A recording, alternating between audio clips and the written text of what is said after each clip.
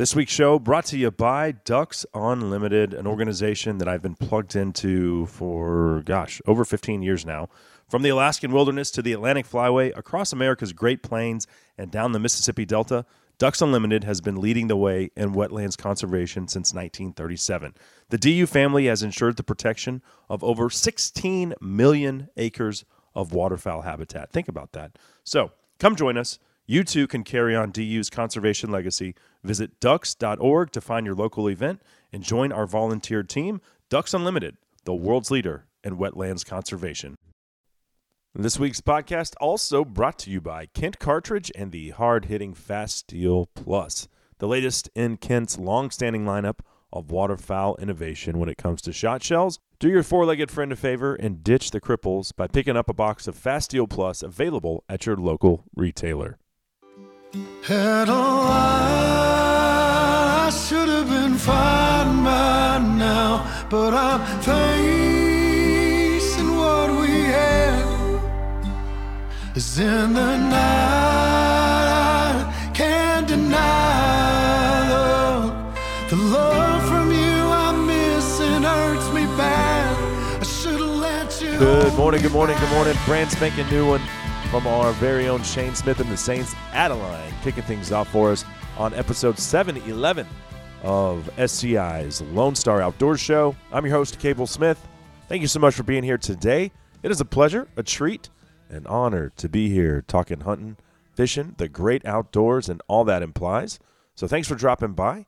We've got a great show lined up for you, and if you like big buck tales, well, we've got a saga that we're going to get into regarding a North Texas monster that is here in the studio. But before we do that, man, I had an awesome week last week. Headed down to, first went to my lease and checked it out, and I'll be danged if we had one pond that wasn't froze over. Everything else was solid ice, including our lake, which is like a 30 or 40 acre lake. It's a big lake. That thing was 90% iced over.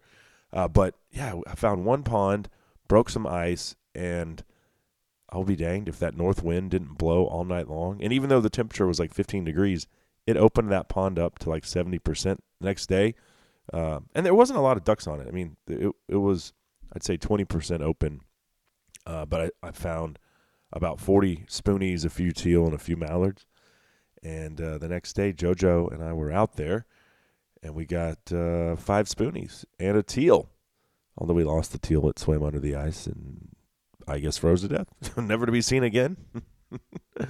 But that was JoJo's first time hunting in the ice, breaking ice. Man, she did great.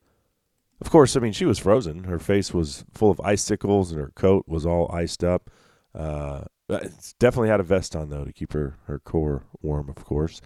But the funniest part about it was I forgot to grab her something to sit on. And I was standing in, I don't know, a foot and a half of water. So I was staying at my buddy Greg Pavor's lodge there in Seymour because my Missouri buddies came in from out of town, and we do an annual pig and duck hunt. But they didn't bring waders. So I was like, sorry, fellas. All of Greg's ponds were frozen, and there was literally nowhere to hunt in Seymour. So I was like, I'm going to my lease for the morning. I'll see you guys after that. If you have waders, you're welcome to come, but there's really no other way to hunt. Like, we're going to be standing in the water. So it was just JoJo and I didn't have anything for Joe to sit on. So, 5 o'clock in the morning, I'm leaving. I'm like, crap. And I look over, and Greg has this nice new patio furniture, glass table, and 4 folding chairs. And I was like, I'll be taking one of those. Brought it back. And I actually was going to take it to the car wash and spray it off, but the car wash was frozen. So it had all this mud frozen to it. I was like, oh, this sucks. Greg's going to be so pissed. Actually, his wife's probably going to be the pissed one. Sorry, Sandra. But I hid it behind the lodge for the next 3 days until it thawed out. And I was finally able to spray it off and put it back. Nobody noticed it was gone, so no harm, no foul. JoJo appreciates it, Greg. And then the Missouri boys, man, they stacked up the pork, which, Greg has most of his clients come in for thermal hog hunts from all over the country. And, Texans, sometimes we let pigs lay after we shoot them. I think I've killed 30 this year, and who can put 30 pigs in the freezer? But they don't waste anything. They shoot them, they clean them, and they haul them back to Missouri, where Sean and Jeff make sausage and cured ham and brats and all sorts of stuff. And then they bring it back every year, and we eat it. So, and we always push the envelope on wild game when we get together. This past weekend we had beaver stew, which I had, not going to leave the opportunity for y'all to make fun here. I had never eaten the animal known as beaver, and it was absolutely delicious. It had a very mild flavor profile. I took some moose, and here's an interesting thing. That moose I shot in 2017 or 2018, and I grabbed a shoulder out of the deep freeze, kind of one of those things I forgot about, but vacuum sealed perfectly. No worse for the wear. And I told him, I was like, this moose is 6 or 7 years old. And slow cooked it for 8 hours. We had some moose street tacos. What else did we have? Oh, Greg cooked a wild boar head, took the skin off and smoked that thing. Oh, that was phenomenal. Made tacos out of that. And then various sausages and cured venison, backstraps. We ate like wild game kings. And they shot 10 pigs weighing 1,900 pounds, I believe. So almost a 200-pound average between the four guys from Missouri. But one of my favorite weekends of the year, every year. Always great catching up with Sean and Jeff and the gang. And Greg, of course, as well, our host there at Pavor Outdoors. So, good times as we trend towards wrapping up the fall hunting season. Got one more weekend duck hunt left, and then, it'll be February is actually the 1 month of the year, I think, where it's just kind of a lull. And the wife looks at the calendar, and there's no out-of-town trips on there. And she takes a deep breath and gets her husband back. And I think she's a little nicer to me for good reason. All right. Today, what are we doing? You know what to do. Pull up that stool a little closer to the old campfire. Pour yourself another cup of Black Rifle coffee out of Granddaddy's beat-up, bold Stanley thermos, because we are ready to rock and roll. And here in studio, a couple lifelong friends and passionate deer hunters, Jake Schumann and Micah Cano, are going to share their tale of chasing this 200-inch booner right here in Collin County in North Texas. And it was a season full of highs and lows that ended in dramatic fashion. It's not often you get to shoot the same deer twice, but that's exactly what happened with this bruiser. Amazing how it played out and that there was a happy ending to an otherwise tragic story. So that is what we're doing today. They'll be here for the duration, and I'm certainly looking forward to visiting with them here in just a second. Let's do a quick giveaway as waterfowl season wraps up. I've got a few boxes of Kent Cartridge Fast Steel Plus left, and actually I think Micah's eyeing that. I think he's going to take one of those with him when he leaves. But I've got, let's do 4. I've got 4 boxes, number 3 shot, Fast Steel Plus from Kent Cartridge. I'll throw in a Kent cap and a hoodie as well. All you need to do is email the word pintail. Let's do pintail, my favorite duck species, to decoy. But that's pintail to LoneStarOutdoorShow@gmail.com, and you're entered into today's giveaway. Let's knock out a quick break. Up next, a big buck tale coming at you right here on the Lone Star Outdoor Show. If you wonder where my heart is when I'm out on the road, Lord, it's right at home. I left it, honey, just for you to hold. And if you wonder how I'm doing, know that I am doing fine. But I wish I was in Virginia on the Russell County line.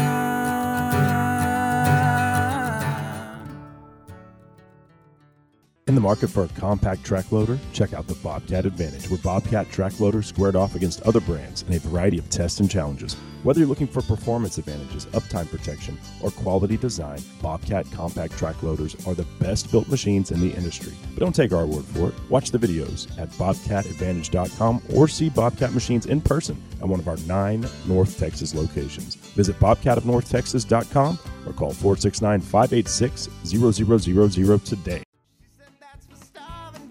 you put it out your mind? And I swore one day I had to make it mine.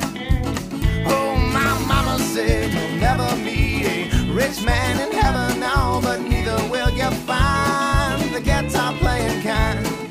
When you're young, you have your fun, but then you must move on and leave them foolish dreams where they belong. Cable Smith welcoming everybody back into SCI's Lone Star Outdoor Show presented by Mossberg Firearms. This segment of the show is brought to you by the Mossberg 940 Pro Waterfowl. Ice be damned. That thing was firing on all cylinders last weekend, and that's what the 940 platform is known for. You don't have to clean it. It's not a safe queen. Take it out, beat it up, shoot it, put it back in the safe, and boom, ready to go on the next hunt. 1,500 rounds is what they say you can put through it before you ever need to do so much as swab the barrel. I'm not kidding.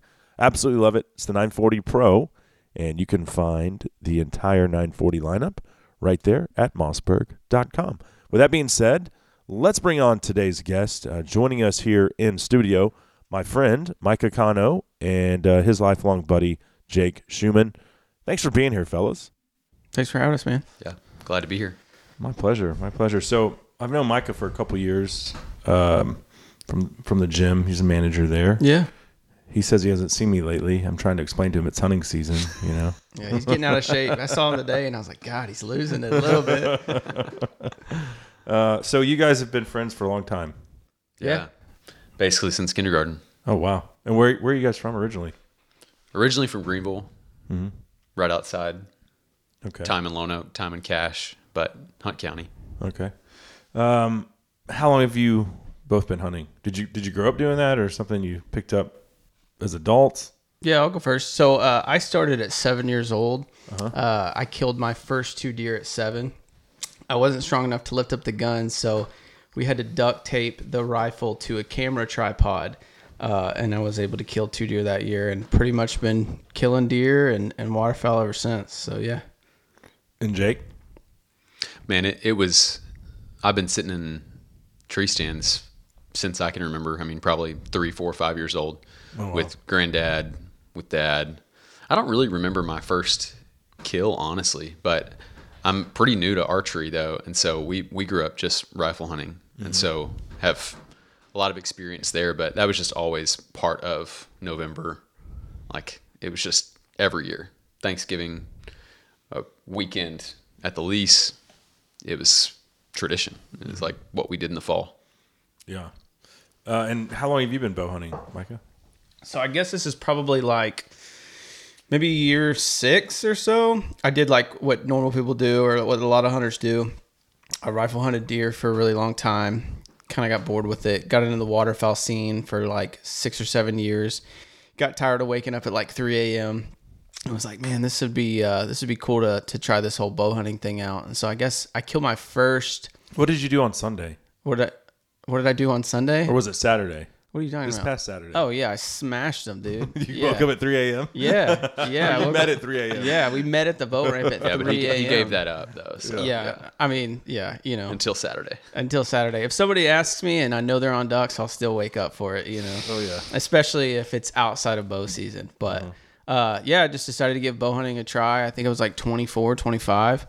Killed my first doe that season. And been hooked ever since. I've now converted almost full time into bow hunting, and then once bow hunting season ends, then I'll start waterfowling in a little bit. Yeah. See, I mean, you're more diehard than me because as soon as October ends, if I haven't killed the buck I'm after, I'm picking up the boomstick. Yeah. I don't even think twice. Well, every time time. I'd see you, I'd show you pictures of like bucks, and you'd be like, "So are you gonna grab a gun or?" Like, not in Collin County. Yeah, Not grabbing yeah. a gun. You're like, no, not yet. Yeah. But archery elk hunting is probably right up there with duck hunting as far as my favorite things to do. If I could just do, I just love. Well, first of all, I like the mountains. I like being in that environment, and then anything you can call in. That's like the game changer for me. Right. That's why I love turkey hunting. Like the too. interactive nature of it. Mm-hmm. Yeah, and hiking 50 miles in 5 days. Yeah, it's like the pain that feels good once you're through it. You know, when you're through the stuff. But in the moment, not so much. So, how long have you guys been hunting in Collin County? Man, 3 years. Okay. Yeah. Yeah, it's been pretty brief. He the property he lives on now, we hunted it 3 years ago, and then he acquired this new property this year, so we started hunting that one. So yeah, 3 years, but last year was our first year to actually get a kill on a Collin County property, because you try to stay pretty picky out there, knowing what's around. So last year was the first year we felt like this is a deer worthy of taking in this county. Well, yeah, it's also a $1 county. Right. So, I mean, yeah. You're not going to waste it. Right. Yep. Knowing what's walking around out there. Correct. And I think I've told you, Micah, for sure, just in our BSing at the gym, like I hunted Collin County 1 year, and it was really expensive for 20 acres. The deer didn't live on it. There was some does that were there more often than not, but it's 20 acres. They're coming and going. And the bucks, they were just traveling the creek. Yeah. And, I had one that was in the high 170s he was there a couple times a week, but I never get to actually see him. Yeah, I think I remember the exact location of that place. Honestly. Yeah. Honestly, I'm not going to shout it out on here, but I think I remember talking about it. It's been sold since then. Yeah. I couldn't lease it again if I wanted to, but I didn't want to. It was just and I don't know if you guys had to deal with this. Your place is a lot bigger than 20 acres, but I mean, like the neighbor's dogs getting out, and you've got that buck on camera, and then there's 3 labs standing there at your mock scrape where the buck was. What do we have to deal with this season, neighbor-wise? Oh, well, let's backtrack. So basically 20 acres is what we were dealing with on our first spot. And that was in 2021 and 2022 when Micah killed the biggest deer of his life last year on 22. That was about 20 acres. And you're right. Pressure's outstanding. Timber blocks are few and far between. So bedding is like at a premium. People have food everywhere, so really trying to like design some sort of strategy. It's like your access has got to be perfect. Your wind's got to be perfect. Your timing's got to be perfect. And then there's all sorts of variables that can screw it up along the way. Oh yeah. So in 2021, I was the only, I don't think you hunted that year on 21. I did not at our lease. Acquired it in, honestly, early December. So I got maybe a half a month to really hunt it hard before Christmas. And we always go up to Kansas for Christmas. That's where my wife's from, and have not drawn there yet, but that's in the future. But yeah, so got to hunt it for 2 weeks, maybe just figuring the place out. 1 week when I got back in January, and I had Micah's buck last day of the season. I have a picture of him and another really mature 10 point that I was like, man, since we have access to this property long term, man, let's let them walk. Let's see what they can turn into.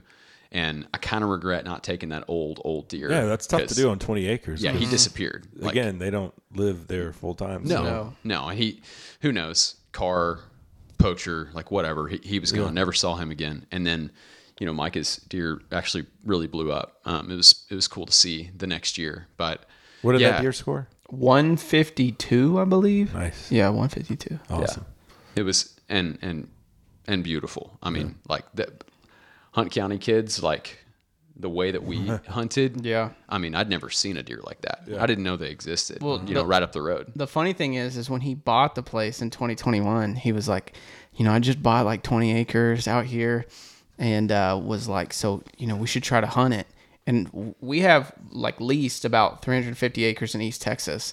And I'm like, I'm not going to go over there and hunt 20 acres. There's no freaking deer over there. Had you not seen No, the bucks? I had not. No, I had not. Honestly, Yeah, I mean, like I was not in tune with the Collin County bucks. I would say at this point. is probably the 5th or 6th deer approaching or better than 200 inches that's been in the studio. Yeah. All shot in Collin County. Yeah. They're not on every tree. Yeah, but, yeah, I know. But like what we have here It's wild. is super special. Yeah. But now. seriously, I had no idea. Right. And then the next season, it was kind of a lull at our other property, and Jake was going to where did you go? Colorado? Oh yeah, I took Dad on a mule deer hunt. He hadn't been in like 20 something years, and so it was like one of those last hoorah type things. Yeah, and so like the week prior, Jake and I had done a sit together, and I had seen like 9 deer in one sit. I hadn't seen like 9 deer all season long at the East Texas place, Right. so I was just like, well, I'm gonna hunt this place pretty hard when he's gone. And so he was like, you got free reign, just coordinate with my brother-in-law who was also hunting it as well. Yeah. And I think it was like the last night that I had to hunt. I hunted like 6 days straight. I ended up killing that buck, and I was like, Collin County. Okay, Collin County is where it's at.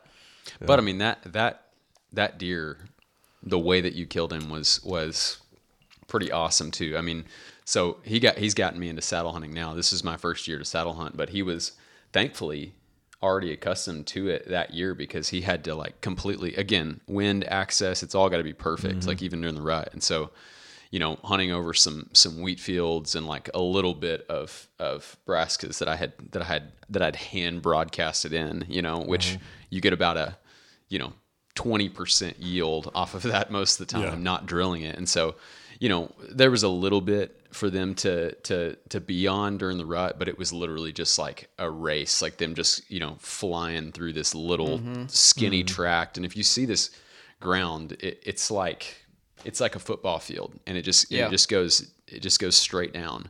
So like, that's not very huntable. Yeah. I mean, that track is tough. And then getting back there is almost impossible. So the fact that you were hunting all around the river edge and those wheat fields. And then, I mean, based on sitting and baiting, based on like seeing what you were seeing, I mean, completely switched sides. I mean, threw a saddle, threw some sticks up, got in a saddle, and like we saw him on camera.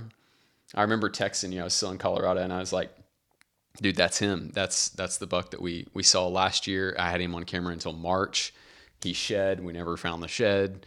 I was like, that's him though. Like that's the 12 from last year, and he blew up. And he was just like, he just had that like mature deer walk, like that slow, just like dominant. Like it was awesome watching him on camera. And then we saw him one day, skipped a day, saw him on a second day, and then he had decided where he was hunting. And he's like, I'm flipping sides. I'm going to go on this other side. I hope the wind's right. A lot of it was wind dependent. Because, typically when you see those deer, you're like, that's where I want to be the very next day.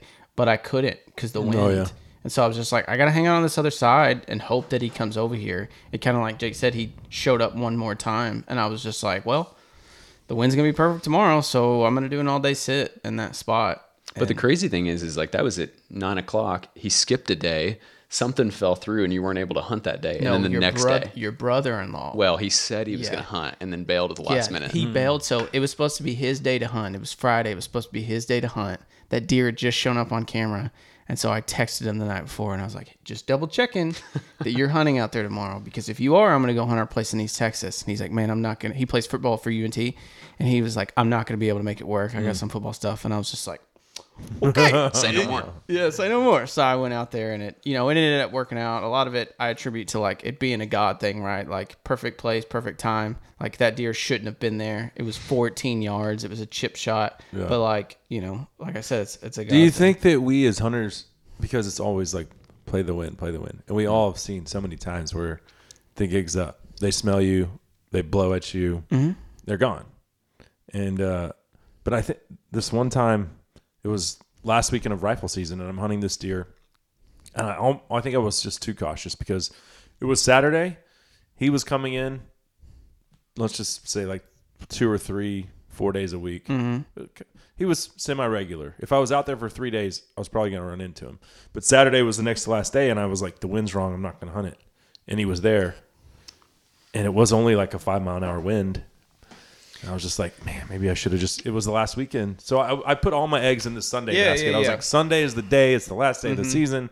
He's going to be there. I'm going to shoot him. And I think I should have been there on Saturday. And it was the last weekend. What if he... I mean, honestly, to me, I think it's so dependent on the deer, the time of year, all of it. Because when we talk about this story later with Jake killing his buck, he should not have set that stand that night. He shouldn't have. You know what I mean? But it worked out. So sometimes it just... things play in your favor, but I think that you kind of try to stack the deck in your odds, right? So if it's November and you've got plenty of season left, you're not going to want to blow out the stand. You're going to be like, I'm only going to hunt that stand if the wind works. If it's the last weekend of your season, you're like, screw it. What's the worst that I just happens? thought he was coming from behind I blow me. The this wind was deer blowing out, and I don't see him till right next at him. year. You know what I mean? Like, who cares? So, But then you've got the Our neighbors are MLD, so he might be dead. yeah, fair enough. But But got a then- month left. But then you've got the other side of the coin, which is, okay, when are mature deer most vulnerable? You know, that second, third, maybe fourth week of November around here. And so it's like, all right, what are my chances of this deer being on his feet?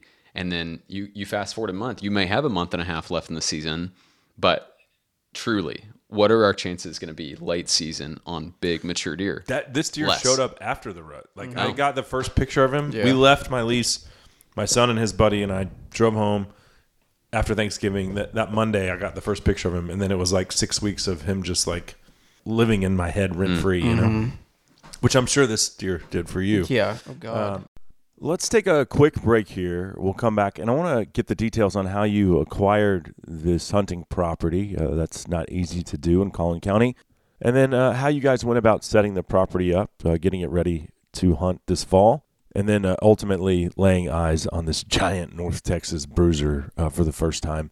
That segment of the show was brought to you by Stealth Cam and the Deceptor wireless trail camera.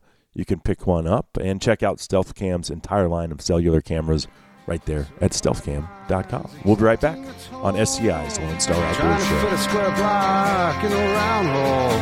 Heart of darkness facing 1,000 bloodshot eyes. We'll know when we get there.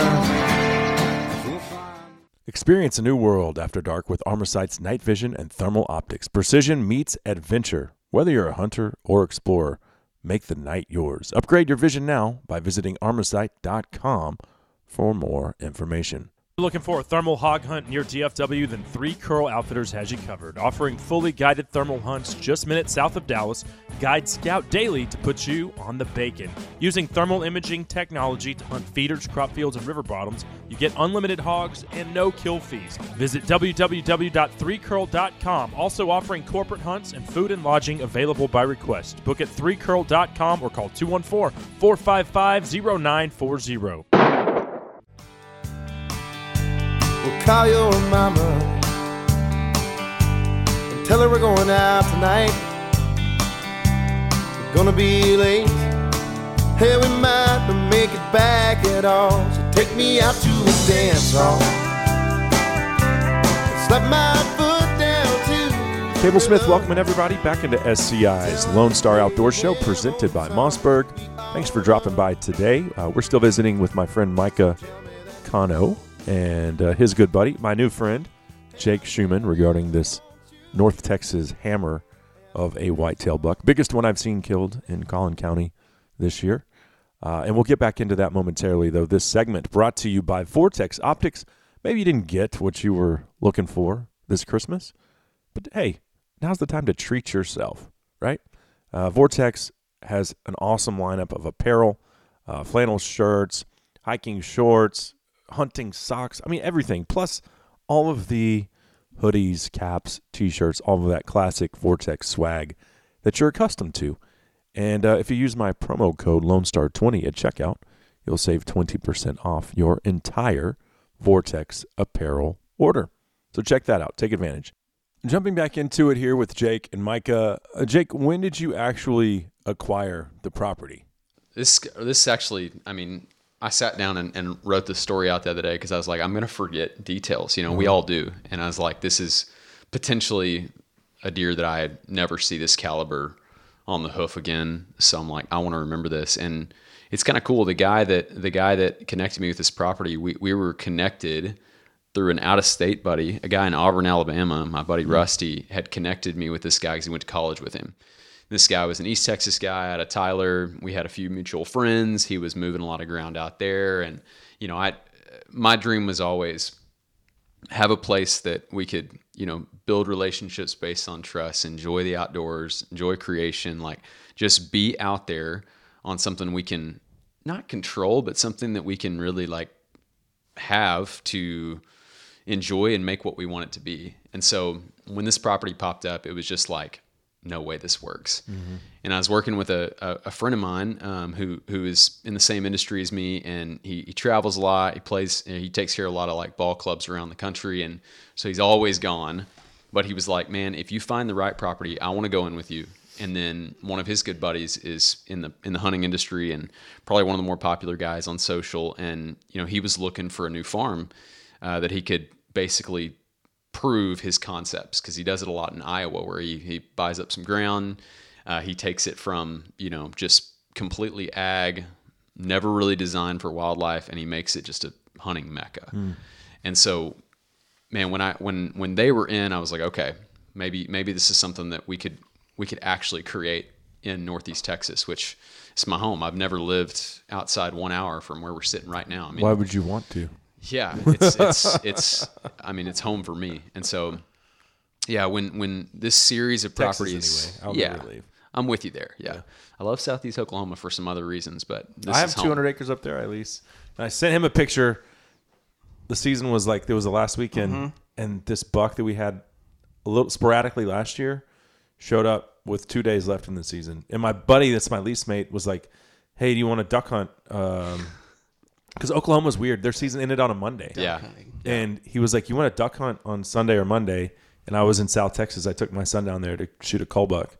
And I was like, I'm in South Texas. And he texted me back. He says, doesn't matter. My plans changed. And he sent me a picture of that buck. I saw this story. Yeah. He showed up twice. Yeah. And he didn't get him, did he? No, he never saw him. He hunted him the last 2 days of the season. I get a text from Cable. He's like, what do you think the scores? Hey, I think he was like almost 150. Yeah, he was pretty dear. Yeah. I mean, Southeast Oklahoma is sneaky, man, because it's like, I mean, it's such cool terrain. I mean, I was hunting some public ground up there 3 years ago when I first got into bow hunting. I was honestly just like cutting my teeth up there, and we were hunting a ton of public ground, and I saw 2 elk. Oh, yeah. While hunting. I mean, it's wild what they've got up there, because the elevation change, there's a lot of temperature variances. I mean, we were hunting opening weekend, it was like 98. But I mean, they get pretty consistently with elevation into the teens. So yeah.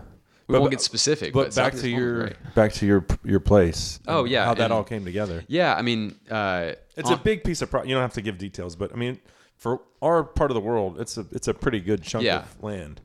It is, and there's a lot of variables. When you see that on paper, it's like, oh my gosh, like this guy's a trust fund kid or something, I asked Micah that. He said, hey, and you don't really have to give me details, but does this guy come from money? Like a lot of it. I was like, no, he's a normal dude. He's got a normal family, man. Yeah.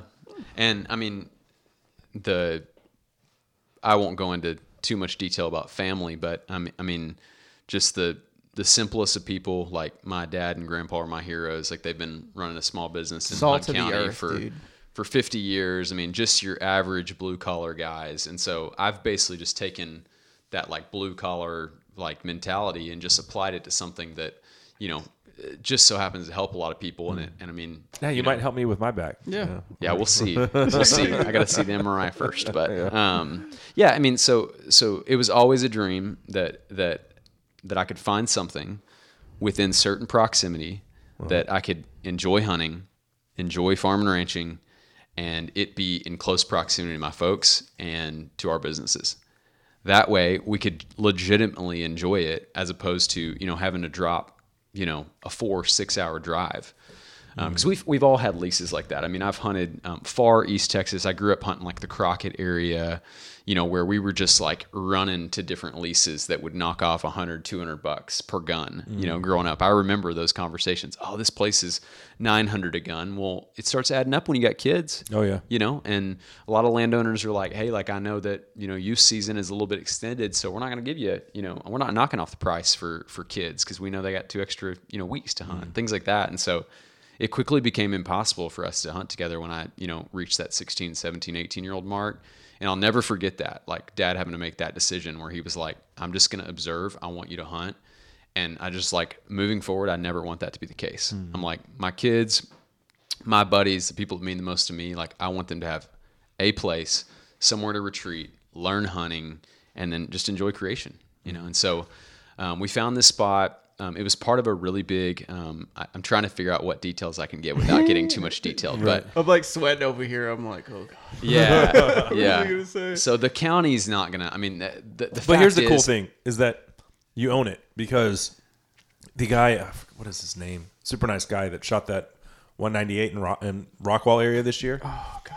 He was so like, I don't want to give out any detail. And the reason why is because if you lease or if you have, your buddies with the landowner, but then the landowner finds out, well, I can jack the price up. I know what you shot. Your situation, at least it's your property, so you don't have to worry about that. Yeah, as much. and we've got a little bit of. I would never use the word control because like this is hunting, and that's why we all love it. Because I mean, you're literally fighting elements and all sorts of variables, and you can't control these types of outcomes. It's just an ideal situation. It is, and I mean, God straight up dropped this out of left field. I mean, going back when I was writing the story out the other day, I mean, the guy that I was connected with from an Auburn buddy to them going to college together, to him sending me this property, to me finding it on some obscure website where they were featuring it due to some like wetland mitigation plan they did. And they were being highlighted for that. Like I was reading about it based on like how they were preserving ducks. Wow. And I'm not really a big duck hunter, but There's ducks out there. yeah, we love it. But it's not really my forte. But that's where I found this ground, and I reached out to him, and literally when I was looking, I was typing in his phone number into my phone, and I hit send on a text, and his name popped up. I was like, where do I know this guy from? And so anyway, I scroll up a little bit, and sure enough, we had a conversation from 2020 where we were just like swapping stories and talking about real estate stuff. And sure enough, he was like, dude, I can't believe this is happening. He's like, I'll meet you out there. Let me show you this property.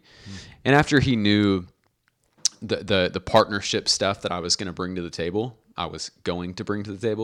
he was like, all right, it's worth my time. This is not just some kid dreaming, And so he showed me that there was about, 3, 4, 5,000 acres that he had, available, not on market, but just like available over the next few years as certain improvements were finished with the mitigation plan.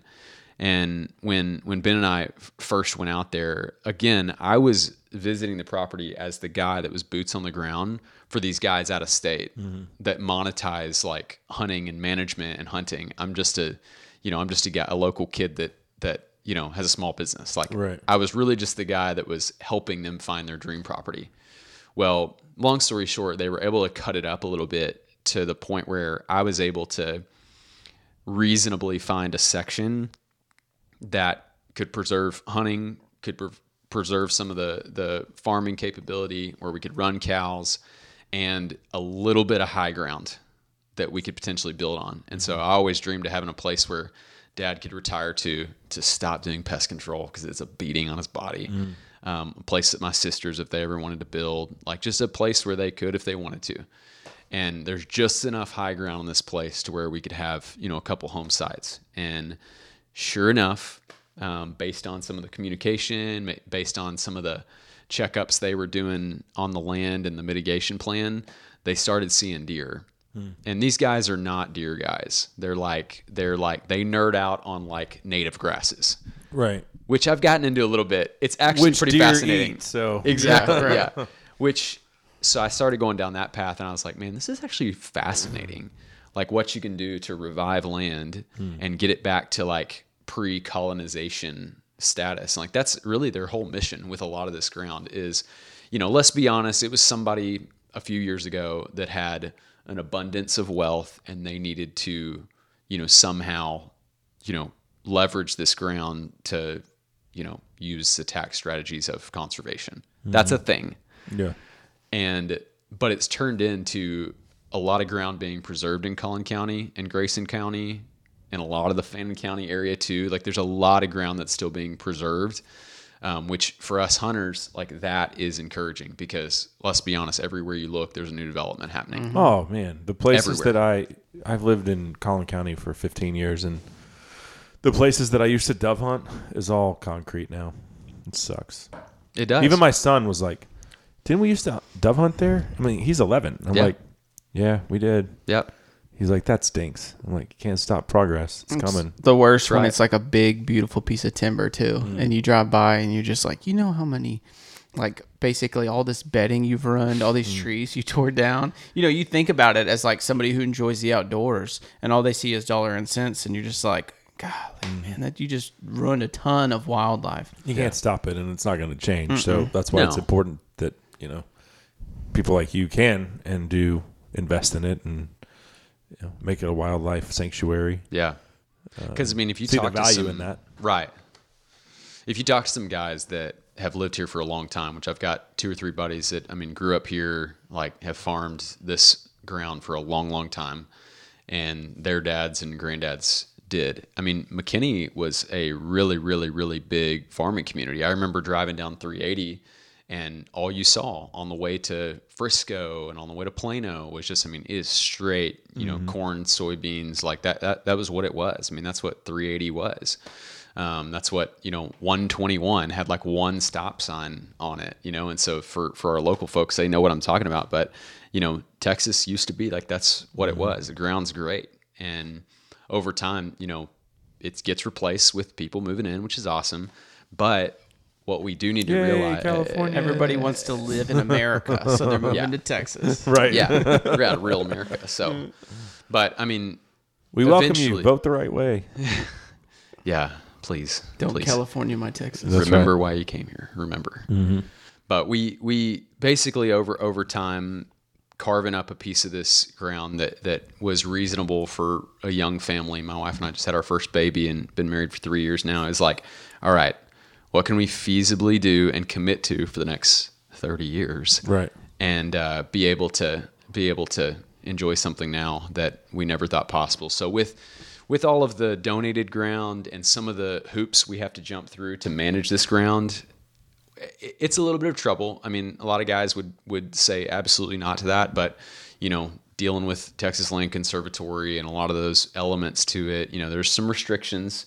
We've ran into a few of those where it's like, okay, like we would love to, lay a lot of these trees over and hinge some of this stuff, but technically it's conserved ground, and we've got to let it naturally happen. Have you ever had like a 65-year-old dude and his husky walk up to your protein feeder in Collin County, take the lid off and look inside, and then leave? That we have not. Because I had that happen. That was one of the reasons why I was I'm done with this place. You're like, hey. Yeah.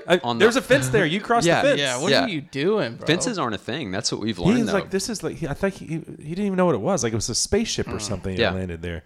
And honestly, he probably didn't know what he was looking at. That's the funny part is, man, we, on our game cameras, all the time, we'll get a group of kids just like walking through, and I'm like, what are these kids doing? This is like, they're like all in half pajama a mile. pants too. I don't understand it. They're all in pajama you work pants. At the gym? Yeah, that's they're what all the in kids wear to pajama work pants, out, dude. I think that's what they wear to school. It's atrocious. Yes, it's ridiculous. You they're kids like out in there, the woods. Have a little self-respect. Stop wearing freaking pajama pants put out on in some public. real clothes. They're called pajama pants because you know what? You wear them to bed. Yeah.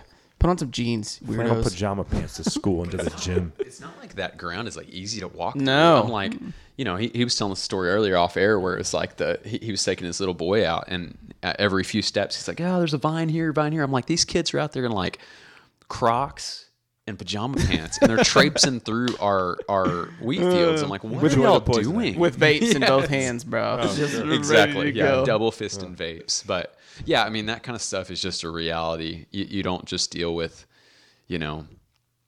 the elements. It's like, all right, what neighbor is going to come rolling through here What today? we deal with in this property, the larger one, is every neighbor loves to shoot guns. And I'm not talking just like an occasional, 9 rounds or something like that. I'm talking they will shoot hundreds of rounds every evening. And you feel in your mind, you're like, they saw my truck, they know I'm hunting. 100%. And that's why they're doing it. But honestly, and you'll hear music. They're doing it right now. Music, yes. You'll hear music blaring, bro. And It's a Wednesday night. It's like the good party Mexican music too. And so you're like bumping to it in the tree stand. You're like, God, this is so freaking good. You know what I mean? And they're just shooting guns nonstop.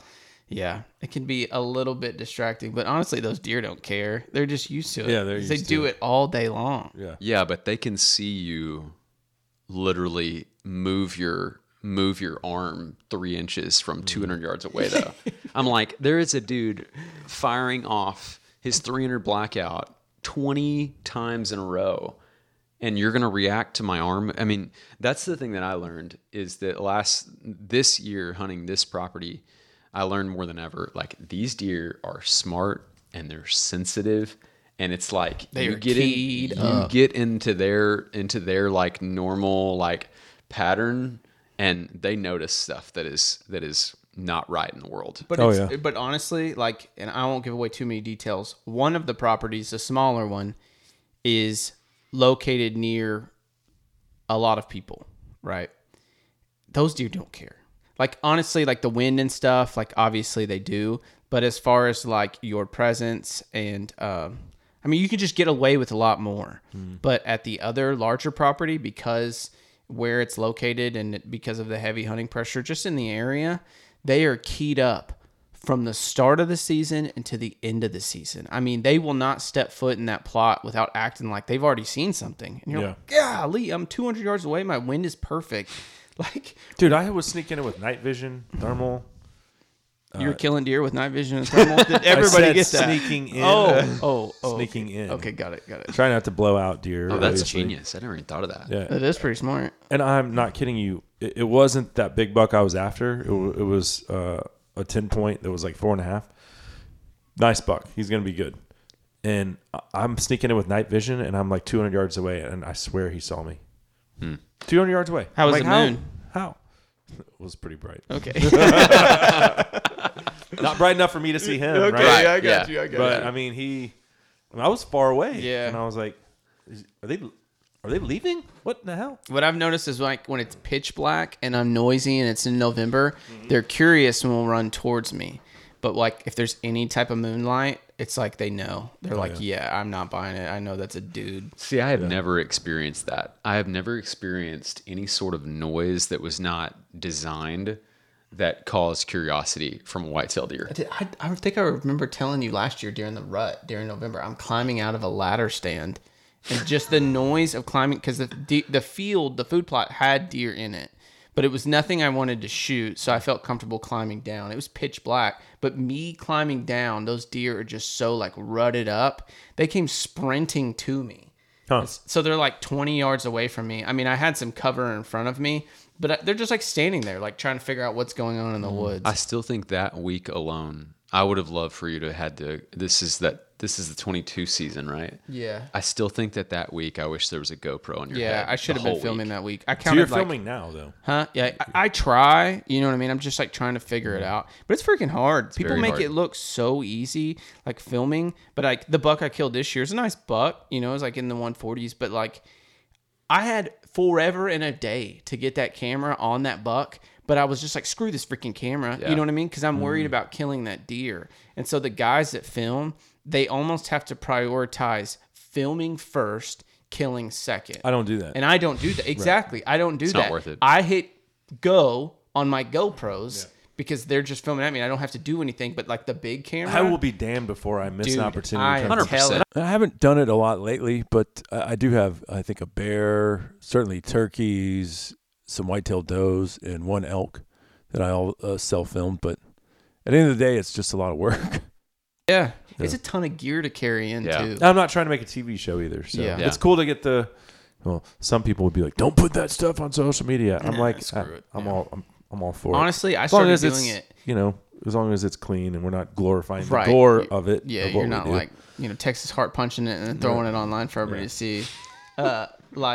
There's a skill set to it. I mean, I think if you can kill a 200-inch whitetail and film it yourself, I have a whole new respect for people that do it, especially when they bow hunt. Yeah. Like it's so difficult to do. But I mean, my thing is when you're like telling the story, like you're kind of reliving it in your mind. But if you have it on film, you get to watch it over and over and over. I mean, the few deer that I have killed on film, my wife's probably getting tired of watching them because I've watched it like 50 times. Because you just want to relive it, man. It's fun. So that's why I started doing it. I don't give it, two craps if 5 people like it when I post it online. I'm doing it because I want to watch it. Yeah. So when did you get this like right before this season? Yeah. So we first time I stepped foot on the property was like February. And then I don't know about other counties or other areas, but like the deer here, I feel like dropped their antlers really late, like a lot later than what I originally thought. And so we didn't really even consider like walking the ground for sheds specifically, until I think it was like April. And so I was going out there like once a month, twice a month, as we were like figuring out, hey, is this something financially viable? Is this something that we, can see ourselves long-term living? Is this somewhere I can convince my wife to move one day, kind of thing? And so when I was out there on a specific site visit, there was basically the mitigation plan needed an update because it had just like poured rain. And if you know anything about North Texas, it's like we'll get 2 seasons where it's just like it's flooded everywhere. Oh, yeah. And then it's just been drought basically every other time. So farming's difficult. But so I was out there and I'm talking like I'm walking around in almost knee-deep water. It was the most miserable like scouting trip I've ever done. But I was like, if I can't figure out if this is not going to be viable or we can't use this every month of the year, I'm not buying it. Mm-hmm. There's no way. Like I can't invest that much, almost a firstborn to not be able to access your ground year round. And so I was like, I'm going to walk every square inch of this. Well, I got about 6 or 7 hours into it and I had covered about a fourth of it. Oh my God! It was that 10,000 acres. Yeah. It was that. Acres, it was that difficult to navigate. But the cool thing about it is while I was there across the ranch, the biologist who was doing his own deal, like found this shed and it was stuck in a tree, which I'd never seen before, about 5.5 foot up off the ground, and I had never even witnessed something like that. I'm like, okay, maybe deer, lose them on rubs, or maybe they, lose them fighting, or I've seen them like sling them off, but like stuck in a tree that high, I was like, this is a giant. Mm-hmm. And obviously when we got our hands on it for the first time, I was like, there's like a 90-inch side. I was like, there's no way this existed. Yeah. Oh, wow. Yeah. I was like, there's no way this exists. This is fake. This guy's working in cahoots with the land. Exactly. That's literally what I thought of. I was He like, took a high fence antler. Yeah, he's like, he's really trying to sell this property. and isn't he? I'm not even gonna lie. That's the first thing when he handed it to me. I thought, I was like, these guys are crooked. And I'm like, I can't believe this. And sure enough, he was like, hey, like before I go any further, I have no affiliation here. All I do is to make sure this water's flowing like we designed it to flow. Okay. Mm-hmm. So he's like, here it is. Look at it. I have 2 pictures of this thing on foot. Oh, wow. And I was like, let me see them. And sure enough, I've got them there, and it's definitely the same deer. Uh-huh. It's the same deer. And at that point, as all hunters will realize, that I had to just like be like, okay, you've got to take the objective seat here and say, you cannot buy a property like this because of one deer. Like you can't do it. As excited as you are, like you can't do it. And so I like had to take all emotion out of this. But let's be honest, the only thing I've been thinking about since I got my hands on that was can I find this deer? Can I kill this deer? Uh-huh. And we never pictured him. Never. And we can get into the hunting season here in a minute, but at that point, the numbers made sense. We were able to, get some pre-approval stuff taken care of, and we were able to sell our house too in the, or get it started in that process. And so a lot of things lined up, and, God was able to open the doors at the right time, right place. It was just meant to be. So we go to brunch with him and his wife. We've been best friends since 6. So like we pretty much tell It's 5, each other whatever. Everything, whatever, around that age. And how many 6-year-old kindergartners do you know? Every kindergartner. Maybe sort of time. So we go to brunch, and this was like a month before he bought the property. And he like tells me what he wants to do. He goes over some details, and he's like, and I'm thinking about buying this property. And I pretty much told him, like, you have to pick one or the other. Like, it's not going to work for both. Like, you have to pick one or the other. It's just not feasible. And then like 3 weeks later, he sends a picture of him and his wife closing for this property. And I was like, what in the world, dude? Are you crazy? It worked? Are you crazy? So it was just one of these things. Jake, like I said, I've known him for so long. He's one of those people that if he gets determined to do something, he's so well thought out and like intentional with every move that he makes, that if he puts his mind to something, he's going to figure out a way to do it and do it like effectively and efficiently. So it was like a surprise, but at the same time it wasn't. I was like, of course he did. Yeah. Like, of course he got it. A lot had to happen like we eventually got their like pro forma bottom dollar.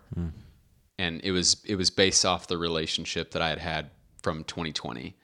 And without that relationship, like I brought nothing or no one to the table. He was just like, hey, this is what they absolutely have to get out of it. Like if you can hit that spot, it's yours. And we made that number work. Awesome. Well, let's take a break. We'll come back and to get the details on when you actually first laid eyes on this buck and how it all came together ultimately on the last day of the season. That segment brought to you by All Seasons Feeders and the Easy Feeder lineup. You can find them at Buc-ee's. Same All Seasons quality at a more affordable price. You can find the Easy stand-in fills right there at allseasonsfeeders.com. We'll be right back on SCI's Lone Star Outdoors Show. I wanna lay this guitar down. You know it's the only friend that I ever found. Some say a silenced gunshot is the baddest sound out there. At Silencer Central, we have another favorite. It's the sound of silence delivered to your front door. When you buy from Silencer Central, we handle your application, set you up with a free NFA gun trust, and deliver your silencer straight to you. With an average 90-day turnaround time when you use eForms, buying a silencer is simpler than ever. Visit silencercentral.com and we'll help you get started. Here comes another song about Mexico. Well, I just can't help myself. I lost my old lady. Got my lures, got my bobbers, now I'm gonna go. Got off in the Cable Smith welcoming everybody back into SCI's Lone Star Outdoors Show presented by Mossberg. We're still talking big bucks, and we'll continue that conversation with our buddies Micah and Jake here in just a sec. This segment, though, brought to you by the 2024 SCI Convention, taking place next week in Nashville, Tennessee. That's right, Music City. The entire global hunting community will converge in Nashville for 4 glorious days celebrating sustainable use hunting, big game conservation, education, entertainment. It's all going to be there. I hope you can make plans to attend. It's not too late. There's literally there's no cap on attendees, so get a 4-day pass. Hell, come for a day and book that hunt of a lifetime. For more info, head over to safariclub.org. Let's go ahead and hear the rest of the story regarding this massive North Texas whitetail buck.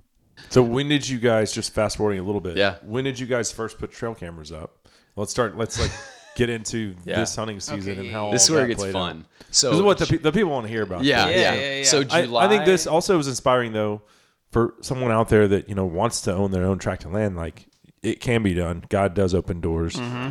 So, amen to that. But you put cameras out when, and when did you guys start seeing maybe this buck or maybe some other nice bucks? I have to look because I remember us taking a 4th of July week off, and my wife and I almost always go somewhere, but we were like, all right, if we're really going to buy this land, like let's think about something local this year. Uh-huh. And going to Lake Louisville. Yeah. We're going to the beach at Little Elm. So the week I spent literally 3 or 4 days probably at this property, like thinking, okay, you close in a couple days, in a couple weeks. Like if there's anything here, and I literally just got out there and I was like, God, like if there's anything like that I should not proceed with, like you got to show me right now. And like he only showed green lights. And the coolest thing, and this is cheesy and whatever, take it for what it's worth. But we were out at the property. I'm not going to share specifics, but basically the old name of this ranch was just like, it was a very much like green light. It played into a lot of the history between me, my family, my best friend. Like it was just like too similar. And then as cheesy as it sounds, I wore a number in like through all of athletics. The number has meant a lot to me and my family. My dad wore it, all that stuff. And this was that number was on the front gate when we like went to clear it off. Now we got to cut it off. Yeah, we do. 'Cause we got to rename it. But just like sign after sign after sign. And so we ended up closing second week of July, and then it was just like, okay, sights set on October 1. What has to happen to make sure that that we get full advantage of You got 3 what we months. just, Yeah. we got 3 months. Bro, they closed and we were boots on the ground. Next day. Licking our Literally. The next day. Yeah, the Like, next I had day my they folks put out there the they next put day. up a couple feeders and we're basically doing work the very next day. And then the week after that, he was like, "All right, come out and see it."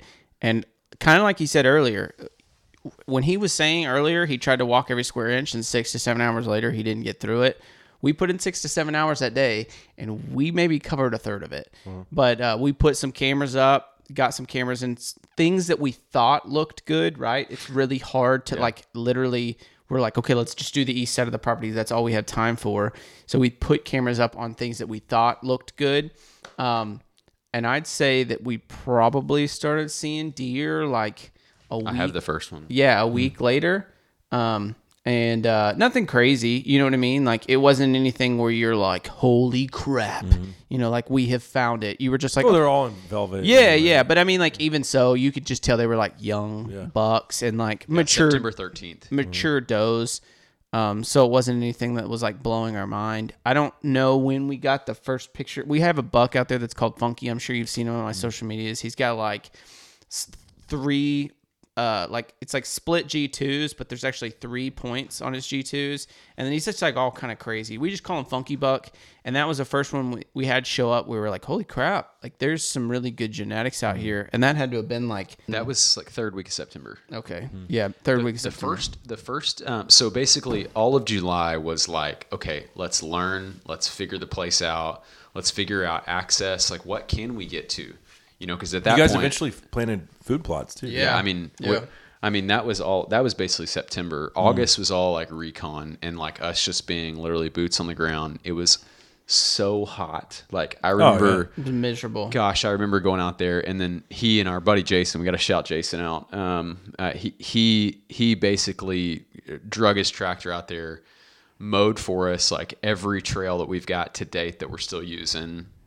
We've added maybe 1 or 2, but in a day, he mowed all of our plots, like got those ready. That day I was out of town. They were literally out there for 10 hours, and I swear they probably needed 3 days worth of IVs after that. It was so bad. Like I wouldn't recommend pretty miserable. a non-cabbed tractor of doing that much. Well, it was funny because he was groundwork. like, I have a bat wing, like 21 foot, or I've got an 8 foot.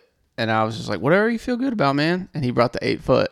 And about 2 hours in, he was just like, I made a mistake, bro. Man, but the crazy thing is like I don't think we would have been able to access. No, like, we wouldn't have half been of able what to we do it without him. Because Yeah, again, we've for got sure. so much that we can't necessarily like change the ground. We can't, fell any trees. We can't, hinge. None of that. And so we've got to be super strategic with what we put where. And So how many setups do you guys have? Like how many feeders do you think Oh, you have? God. feeders? We're pretty conservative Yeah. on feeders. Like Probably like 5 feeders, maybe. Yeah. No, I think we only have 4. I think we have 4 feeders, but Well, the problem with having too many feeders is you give them too many options. So you Too But many got options. it's pretty and big, then- so it's like Yeah. kind of and not really. Because you'll see some deer on like the west side of the property you won't see on the east side. Yeah. And vice versa. So like it does limit your option, but if you only have like 2 or 3, or it does spread them out, but if you only have like 2 or 3 feeders on one side of the property, You need 4 because if 2 of you are hunting, you need to have each win for Win each guy, sets. right? yeah, exactly. Yeah, but we tried to honestly, like to us, it's a lot sexier to kill them over a food plot. You know what I mean? totally. So like we tried to limit the number of feeders we put up, and it was more so we put up feeders in areas that we could not plant. Yeah. So it was like if we put up a feeder, it was because of the conservation stuff, we could not till it or plant it, which we don't really like till, but like we couldn't plant it at all. So it was like, we can put a feeder here. Right. And so that's where we'd put a feeder, because it was like, this is where the deer are traveling. We need to stop them for a second. Do you guys have a bunch of hogs out there? Oh, so many. Yeah. Yeah, so many. Yeah, that is one big problem. I mean, we found like 2 or 3 different ways that we can limit how much they, in my opinion, rob from what we're actually trying to feed and grow. But I mean, that is a problem. It's a big problem. But I mean, they're fun to kill. But Hog panels work pretty good. Yeah, I Just just it's money and time and effort. And, and it was just like one and of those when you things. get a property in July, you know what I mean? Yeah. You're like, we have August and Auger September. panels are expensive. Yeah. Let me tell you. Yeah. That's what August I'm and saying. September sounds like a lot of time, but 60 days with kids. We had a newborn. Yeah. You know, we're both running businesses, and then he's also running, a park and rec department in one of the biggest towns in Texas. And so That's it's like, not entirely true. yeah, I'm just talking you up. You it's know, okay. yeah. You can slip me a 20 Assistant later. manager at a But, facility. yeah. But yeah, let's go.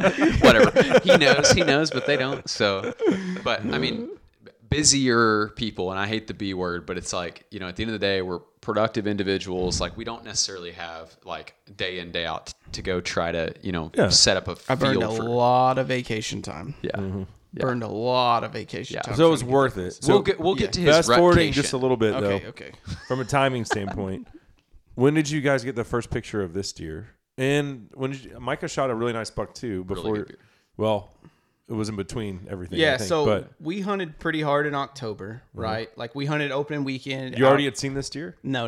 Oh, wow. So we hunted opening weekend at our lease, and Jake killed a doe opening day, which was pretty cool because that property is like if you see a deer, it's like a big deal. It's East right? Texas, right? Yes. Yeah. And so he killed a doe. It's our meat lease. Yes, he killed a doe, which was awesome. It was a great way to start the season. That's the only time we hunted that price all year long, right? So, so then we started hunting this other property, pretty hot and heavy. We had some really good bucks on camera, but nothing that like blew our mind. Just like like Really good. 140s? yes, Right. Yes, we had some 140-inch bucks on camera, but Which in the rest of the whitetail It's world, pretty big unless deer. you're in like the Golden Triangle, Pike County up there, Yes. or in Midwest, you could Yeah, say yeah. Iowa, Yeah, it's a Illinois, big deer. Wisconsin, wherever, I got or you really could go to South excited. Texas or Oklahoma. But Yeah. like other than that, dude, Yeah, like a it's- 140 is getting shot Monster. anywhere. Well, honestly, like I would talk to you about it, and you're like, "Are you shooting that buck?" I was like, "Probably not." You're like, "What are you talking about, Yeah. dude?" But it was like, and I've hunted Collin County. Yeah. I was just like, yeah, you're like, "What are you doing?" It was the unknown though. That was Exactly. the thing. Like it was that we had a shed. I knew what I was after, but we just didn't know, and we didn't know if our cameras were set up strategically or if it was just like a couple dudes on OnX trying to figure out where these deer were coming through. And so like mid y'all should switch over to Hunt Stand, by the way. Proud sponsor of the Lone Star. Oh God, do you have a code to save us some money? Yeah, I do, of course. Okay, what's that code? I've actually, you know what? Their whitetail rut predictor and all the other features they have, it's pretty sweet. Linking up, Onyx doesn't have this. Links up your trail cameras with the app, and you can like see weather, moon phases, all that cool stuff on there. Hunt Stand. Yeah, Hunt That Stand. is pretty Okay. cool. Yeah. I've done the research, and yeah, I've got a couple other reasons, but that might have pushed me over. Yeah, you should check it out. Our OnX it's is pretty a awesome. mess. And it's also for like the premium. And actually, they've been doing it as long as OnX. They're not Yeah. like a new company. But the premium is like $70 for the year. Wow, that's a good deal. When I first started using these mapping apps, dude, you had to buy a chip that was like $90 for Yeah, one state. yeah. For one state. yeah. Yeah. Now all of them have gotten way better. come But, a long way. but they have So- a lot of features on there that are pretty sweet. To push it along a little bit, we get in October, we see some really nice deer. We pass on a lot of deer because we don't really know what's out there, right? And then we get into November, which what's the first day we saw that No, deer? let's go back to mid-October. So mid-October, we're starting to see some really good deer that we're like, if I see that one in person, I'm pulling on that deer for sure. Yeah, so we're seeing Big 8, we're seeing Big 10, we're seeing Funky. Like this is when those start rolling in. Yes and no. Because I had several conversations with Cable where I was like, "Hey, I'm not going to shoot that deer. I'm not going to shoot that deer." You did. Yeah, we did agree eventually that we were not going to shoot that. I think that we were also based on the area. We were like, okay, come rut, we could get some like crazy deer start rolling through here. Not to mention we had some of the like real life data in our hands that we knew what the potential was. Right. I think when we really hit the ground running was like second, third week of October that we were like, okay, it's time to get in the stand and put in some hours and actually see where these deer are moving so that we can be more strategic with cameras. Because like at the end of the day, if you've ever ran, 3, 4, 5 cameras, it's like they're a true shot in the dark unless you learn the property and you know exactly where these transition areas are and like trail systems. Like you've got to learn that, and you've almost got to see it in person. And so the third week of October was when we had planned to hunt together, and it was October 28th, and I think it was a Saturday. And I remember the night before texting you and saying, hey, it is going to be pouring down rain and this is like a week after we got all of our wheat fields planted, because it didn't rain from like July to like second or third week of October. And so we planted wheat. If you got plots planted. Yeah, terrible. Very like, optimal. I mean, they did terrible for the first, and that's part of the reason why we didn't take anything the first month. We weren't seeing anything within range. Yeah. And not that it's all about food, but we didn't have the experience to know where these deer were transitioning or walking through. So it's like we were literally like, food was all we had to go on, and then we were trying to figure out how to hunt, bed, and transition. This segment brought to you by Herman Marshall. Micah brought a Shout out Tyler. bottle of bourbon here for us. Yeah, if I'm not a big fan of the Texas bourbons. Herman Marshall is the exception, one of the exceptions to the rule here. 100%. Yeah, that's why we brought it today. So, okay, from timing, when do you see this deer for the first time? So on the hoof, we see him, but before you got a picture of him. Correct. Oh, wow. However, we didn't know what it was. So October 28th, we decide that we're going to hunt together, but we're going to hunt strategically on opposite sides of the farm with the right wind. So we were really, really sticklers on wind because we had to figure the property out. So we head out to the ground. It's like 11 o'clock. It's still pouring down rain, and nothing is on camera throughout the whole place. And so we're like, these deer are just like waiting for the rain to stop. But we watched the radar, and I remember seeing that at like 12:20, the radar would pass our property, like showing the rain pass. Oh, that's another cool thing about Hunt Stand. It has the major feeding, minor feeding phases. So the lunar table. Oh my goodness. Lunar table? Shout out Hunt Stand. Lunar table, yeah. You should have said lunar table earlier, and I'm in. I honestly believe in those. So anyway. To be continued. Mm-hmm. So we get out to the place. My dad's out there, and so Mike and I, when we get into like hunt mode, it's like we're like all business, and my dad is just salt of the earth, like has his like best he's in fishing mode and like just chill mode on a Saturday. And so he just wanted to chat. He just wanted to hang. I think he had a couple drinks waiting on us. He had like gave us a couple beers, probably like some donuts. He brought or something, donuts. Bro. Like it was hilarious. It's like 11:30 in the morning. We're like trying to like go, you know. And so we hang and we enjoy some time with him. And then our Moultrie mobile pops, and we open it up and we refresh. And we run test images around noon every day. And I'm scrolling through the test images, and I see something in the background of this plot that I had already told him. I was like, dude, I'm hunting this. It'll be my first time to hunt this spot. It's the perfect wind. I'm excited. We've got a really cool scrape tree that we built that didn't work, and we were just really excited to see what was going on there. So I call that stand the night before at 12:02. It's weird that he has to call the stand on his own property. Well, I mean, you know, hey, sweat equity gives him equal opportunity. So, man, I'll never forget getting that picture and zooming in, and all I see is mass. Let's see it. Let's see the deer. Well, I'll show you the angle. On certain angles, this deer looks like he just looks like a giant Iowa 8. And so from the camera, this is what I saw. So he was like facing this way. It's where you can't see any of this. this. Can't see any of the 4 to 5 kickers off the side, or 6 kickers. I already tried to wrap my hand, and I don't have the biggest hands, but I tried to wrap my hand around his left side over here where it's all palmated out. Can't do it. Here, let's see if a man's hand works. Absolutely. Oh, whoa, why little girl's hand on that deer? Don't do that. Yeah.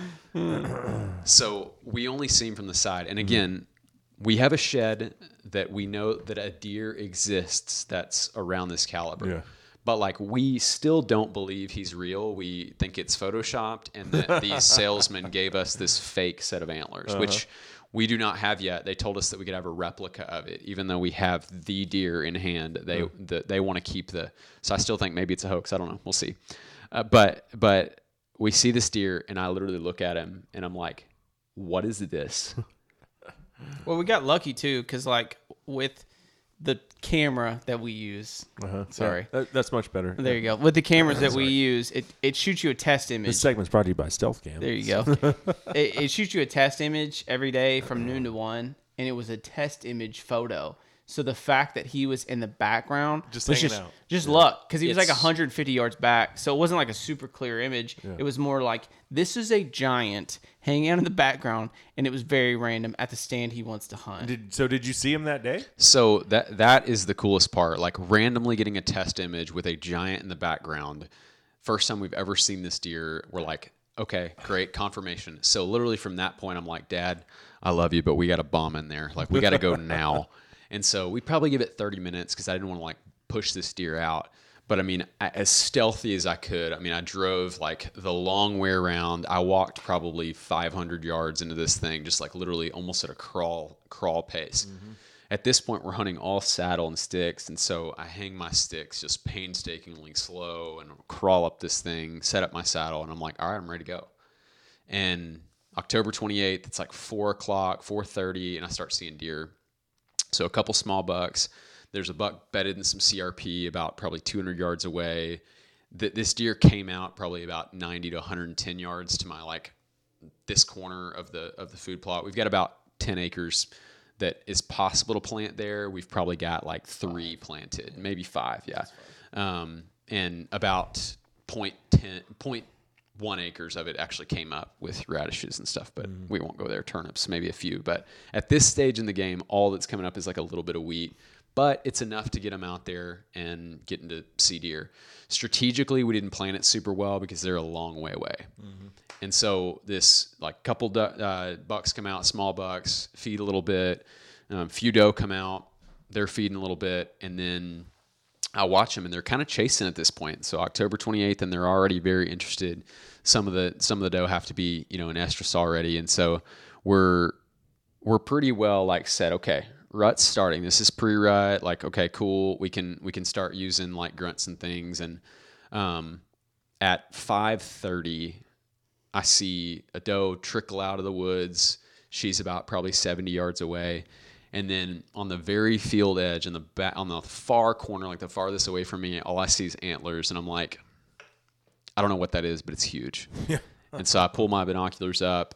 I'm glassing, can't really see what's going on over there, but he's just standing there.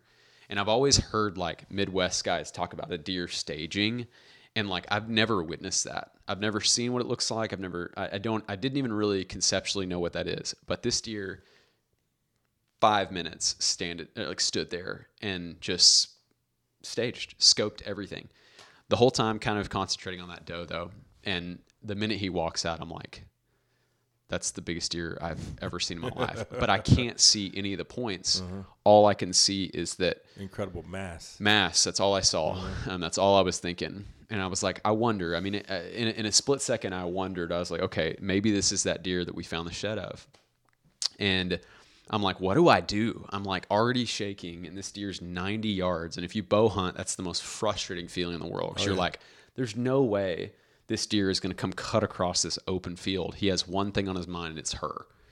And so I watch him for probably 2 minutes, and inevitably, like, he doesn't show any interest in coming this direction. He's locked into her. I'm like, all right, I'm going to risk it. And so I get out my grunt tube. I hit it once. He looks up, zero interest. I'm like, crap, this is not happening. I give it about a minute, and I hit it again. And he's like, oh, like that was a little more aggressive. That was a little deeper. That was a little long. Like, I'm going to go check this out.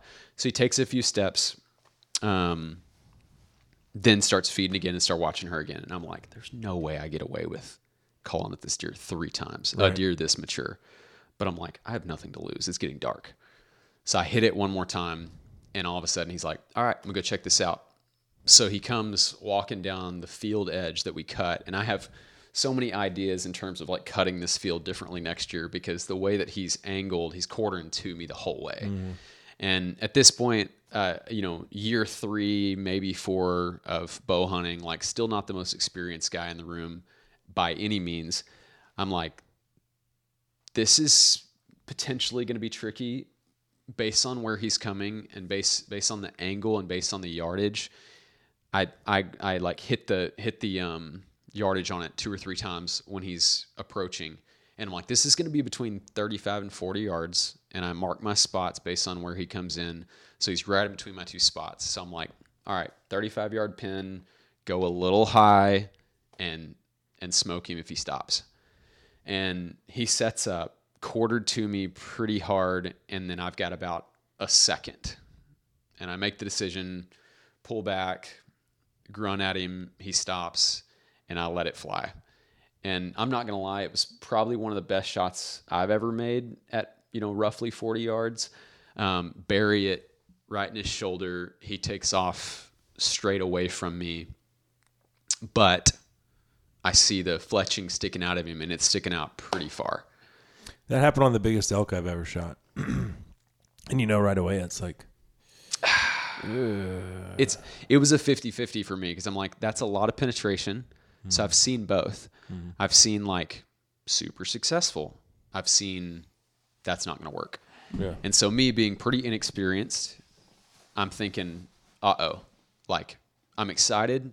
So wait, did you recover the deer? Micah's reaching in his backpack. Yeah. So basically what ends up happening is I climb down, I go and literally skirt the field edge, get back to the side-by-side, drive back to camp. I'm like, hey, this is what happened.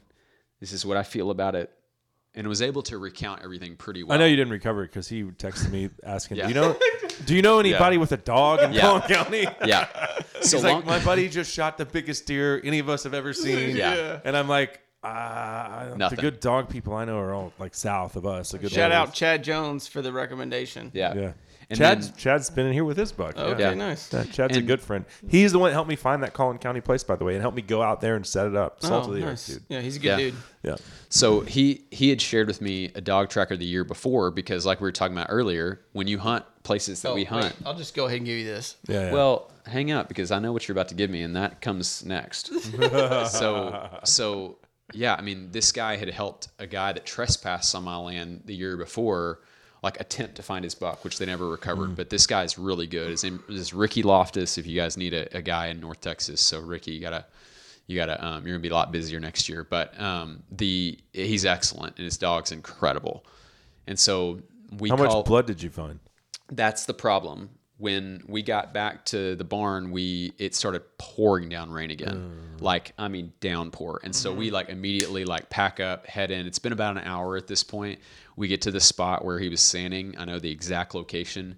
No blood, all washed out. So we literally just go right where the path is that we know he went in, and we just start grid searching. We basically do what every dog tracker tells you not to do. Yeah. We just start looking everywhere. Mess it up. Yeah, for the record, we've learned a lot through this experience. But okay, in a downpour, does it make that much of a difference? I don't really know, but I had just listened to a dog tracking podcast 2 days earlier, and they're like, if you can't find your deer, back out because you're gonna. But in a downpour, everywhere. you're like, I gotta find blood. I have no idea. I don't know. All You'd the have signs to gonna ask a wash dog away. tracker. Rain isn't helping the dogs either. Well, they'd Yeah. say It's that not they're not hurting it tracking either. blood because they're just tracking some Smell. pheromone. Yeah. And they're hooves or whatever. But they're- then dogs don't see the blood; they smell the blood. Correct. But they're not So- smelling blood though. They're smelling like a pheromone. It's both. I'm pretty sure that's not right. They're definitely smelling the blood. They're trained on blood. Okay, So- news to me.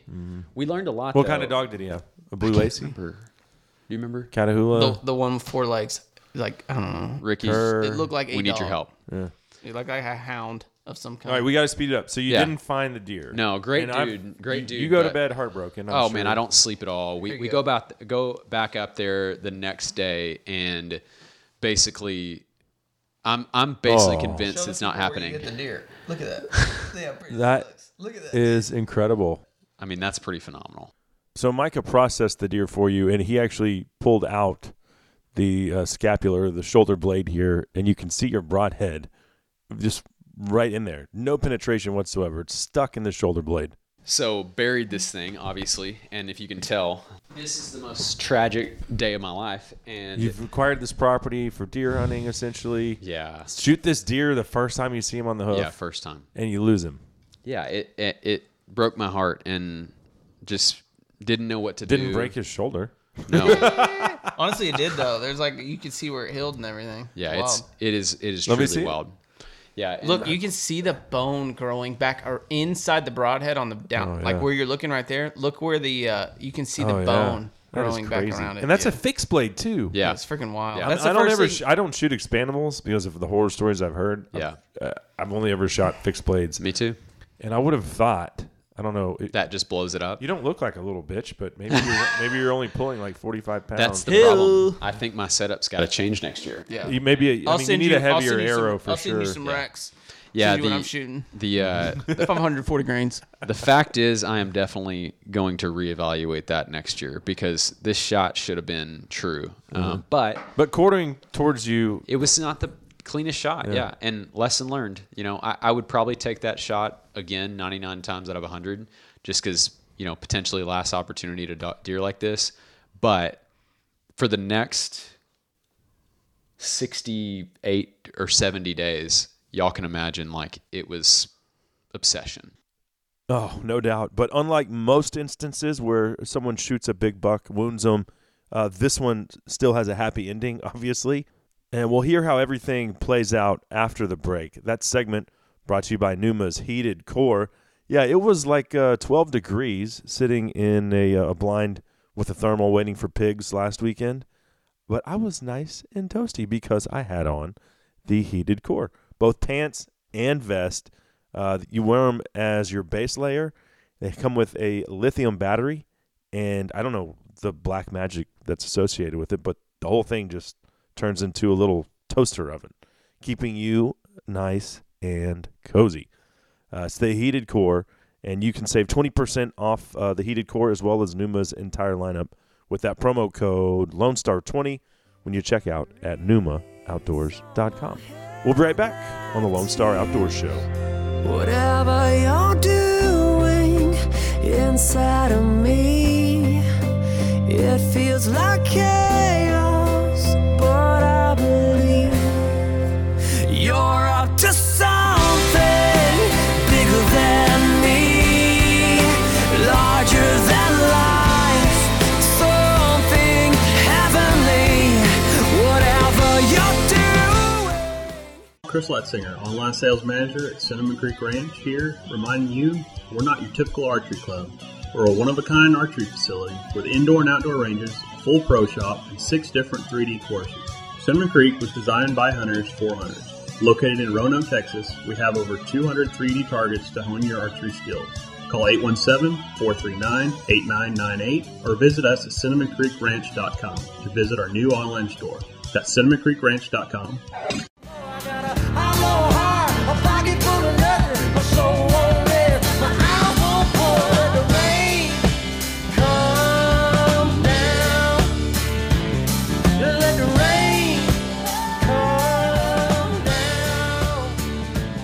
Cable Smith welcoming everybody back into SCI's Lone Star Outdoors Show presented by Mossberg. Thanks for being here. We're still talking big bucks with Micah Cano and Jake Schumann, and we'll get back into that in just a second. This segment, though, brought to you by Big & J, Whitetail Attractants, and Armasight. Uncover mysteries after dark with Armasight. Our thermal imaging scopes redefine exploration from wildlife to nightscapes. Witness the unseen. See clearer, see further. Armasight, where every night is an adventure. Visit armasight.com for more info. All right, well, where we left off, Jake, you had put an arrow in this North Texas monster. We know because we're holding the shoulder blade with the broadhead stuck in it.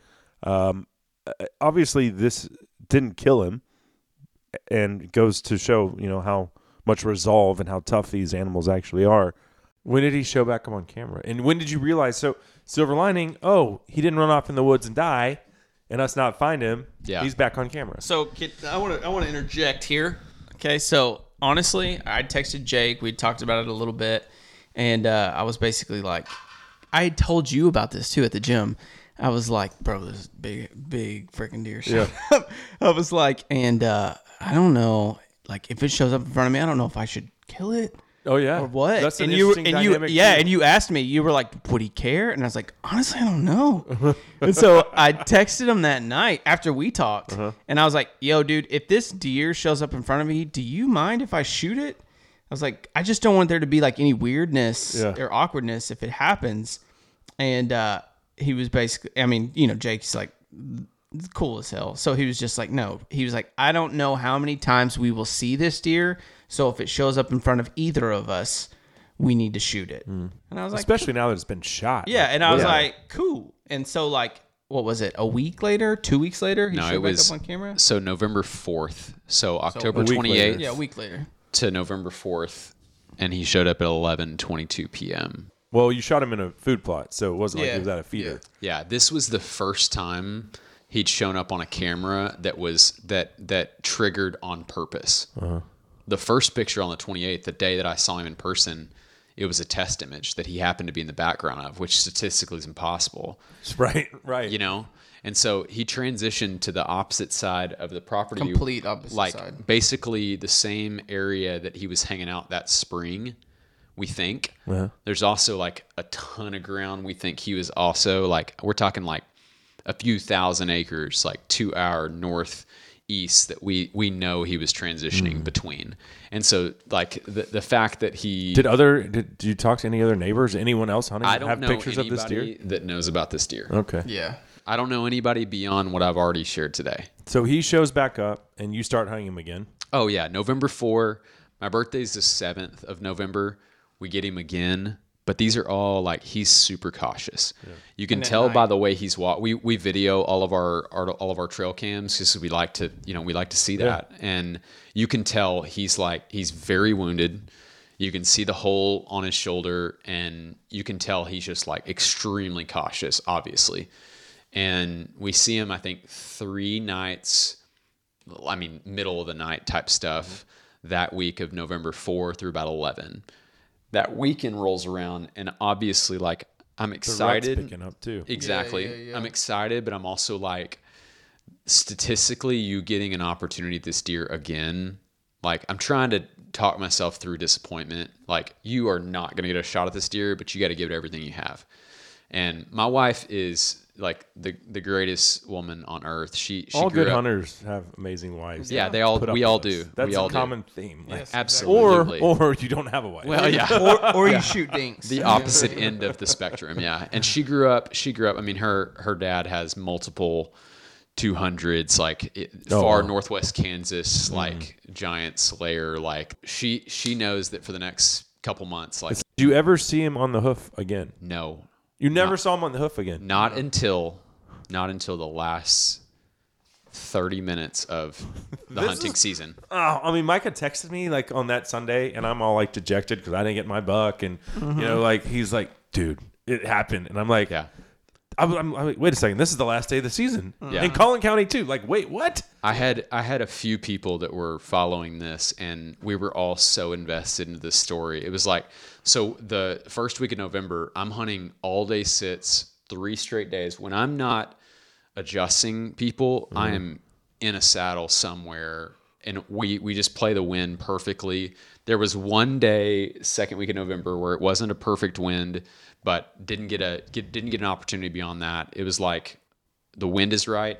Like, you're going to find a stand where the wind is right somewhere in proximity that he'll be at some point. Hopefully it works out. You get another shot. And second, third week of November rolls around, and it's just like, it's getting very tiring. Cause I mean, at this point it's probably 9-10 hunts in, and like nothing. Like, I'm talking like offers, like no deer. Like they disappear off the entire place. That is the mental aspect of all day sits and bow hunting. Well, chasing that other deer wore on me, but not to this degree, nowhere near. Well, I mean, But that's the people don't realize. Like, yes, it's a physical grind sitting in a saddle or a bow stand or whatever, or a pop up for all day. Just boring. It is. It's monotonous. And then that's the mental challenge. yes, It's like, up here. how do I get through? Oh wait, it's only 3:00 in the afternoon. I've been sitting here since 6 a.m. It's Prime like, time's not even here. right? Yeah, but yeah. Well, I mean, so then you deal with the secondary puzzle of you want your buddies to succeed. So they're he's getting shortchanged because he shot a nice buck, which we really don't have time to. and I mean, talk no, about, but this is what leads into it though. We have a really good buddy that rolls through town, and he was one of the guys that helped me learn how to bow hunt a few years ago. He was my buddy in Southeast Oklahoma that we, again, cut our teeth, got a lot of reps. So he rolls through town. His wife and my wife were like best friends. And so we hang for a little bit in the morning. I take him out hunting. Mike is there. We throw this like crazy giant silly decoy out in the middle of a wheat field. We read somewhere that if you put one antler in and remove the other, then it's less threatening to the deer and they think that they can whoop him. And so It's like a Jake turkey decoy, Honestly, ridiculous. I just tested out some theories that I had been playing with, but I didn't really want to test out myself. I'm like, we got a buddy coming out. He's only hunting one night. Let's try this out with him. Why not? You know? He could be our guinea pig. Exactly. Did it work? And he's But a great guess what? guy. Yeah, he killed a giant 10-point. Like 4:30 in the a afternoon. stud. Like got it all on camera. Like it walks out 19 yards, blasts him. He runs 70 yards, and we recover him. It was the first buck killed on this new property, and it was awesome. Super mature, awesome 10-point. I mean, just a old, great mature deer. We can fast forward through my story really quick so you can get to yours. I killed a really nice 10-point, 142 inches the very next weekend, basically doing the exact same thing. With one antler decoy. With Elliot. With a one antler decoy. Wow. Yeah, with Shout Elliot. out to Elliot. I've been doing it wrong. I'm always using doe decoys, Yeah. and I've had bucks hump them and come out and like. Yeah, it was cool. The day before, just real quick, I had another, the buck we call Funky Buck, attack our one antler decoy. blew You him saw up. the video, yeah. Blew him up. Just blew him up into pieces and ran out. I was really close to shoot that buck, which Yeah, we had already he agreed almost we shot weren't him. going to shoot. Yeah. But He almost next shot him. year. Next year, He maybe. he almost broke their agreement. Dude, but I was full draw, like, meh, meh, wouldn't stop. But anyways, So he that almost was, broke my That was trust. like late November, and then Jake hunted his booty off Well, all December. yeah, I mean, the crazy thing is from the second Were week you of getting November, pictures of him? we didn't see this buck until the 7th of December randomly. So it was almost a month of just like zero, like Of not zero seeing dark him. 30. Yeah. I'm out there every chance I get and no bucks. So well, we just got to get to the last day here. Yeah. Last well, day of the last season. weekend's the crazy piece of it. Yeah. Like he kills his buck. I leave for Kansas for a week for Christmas.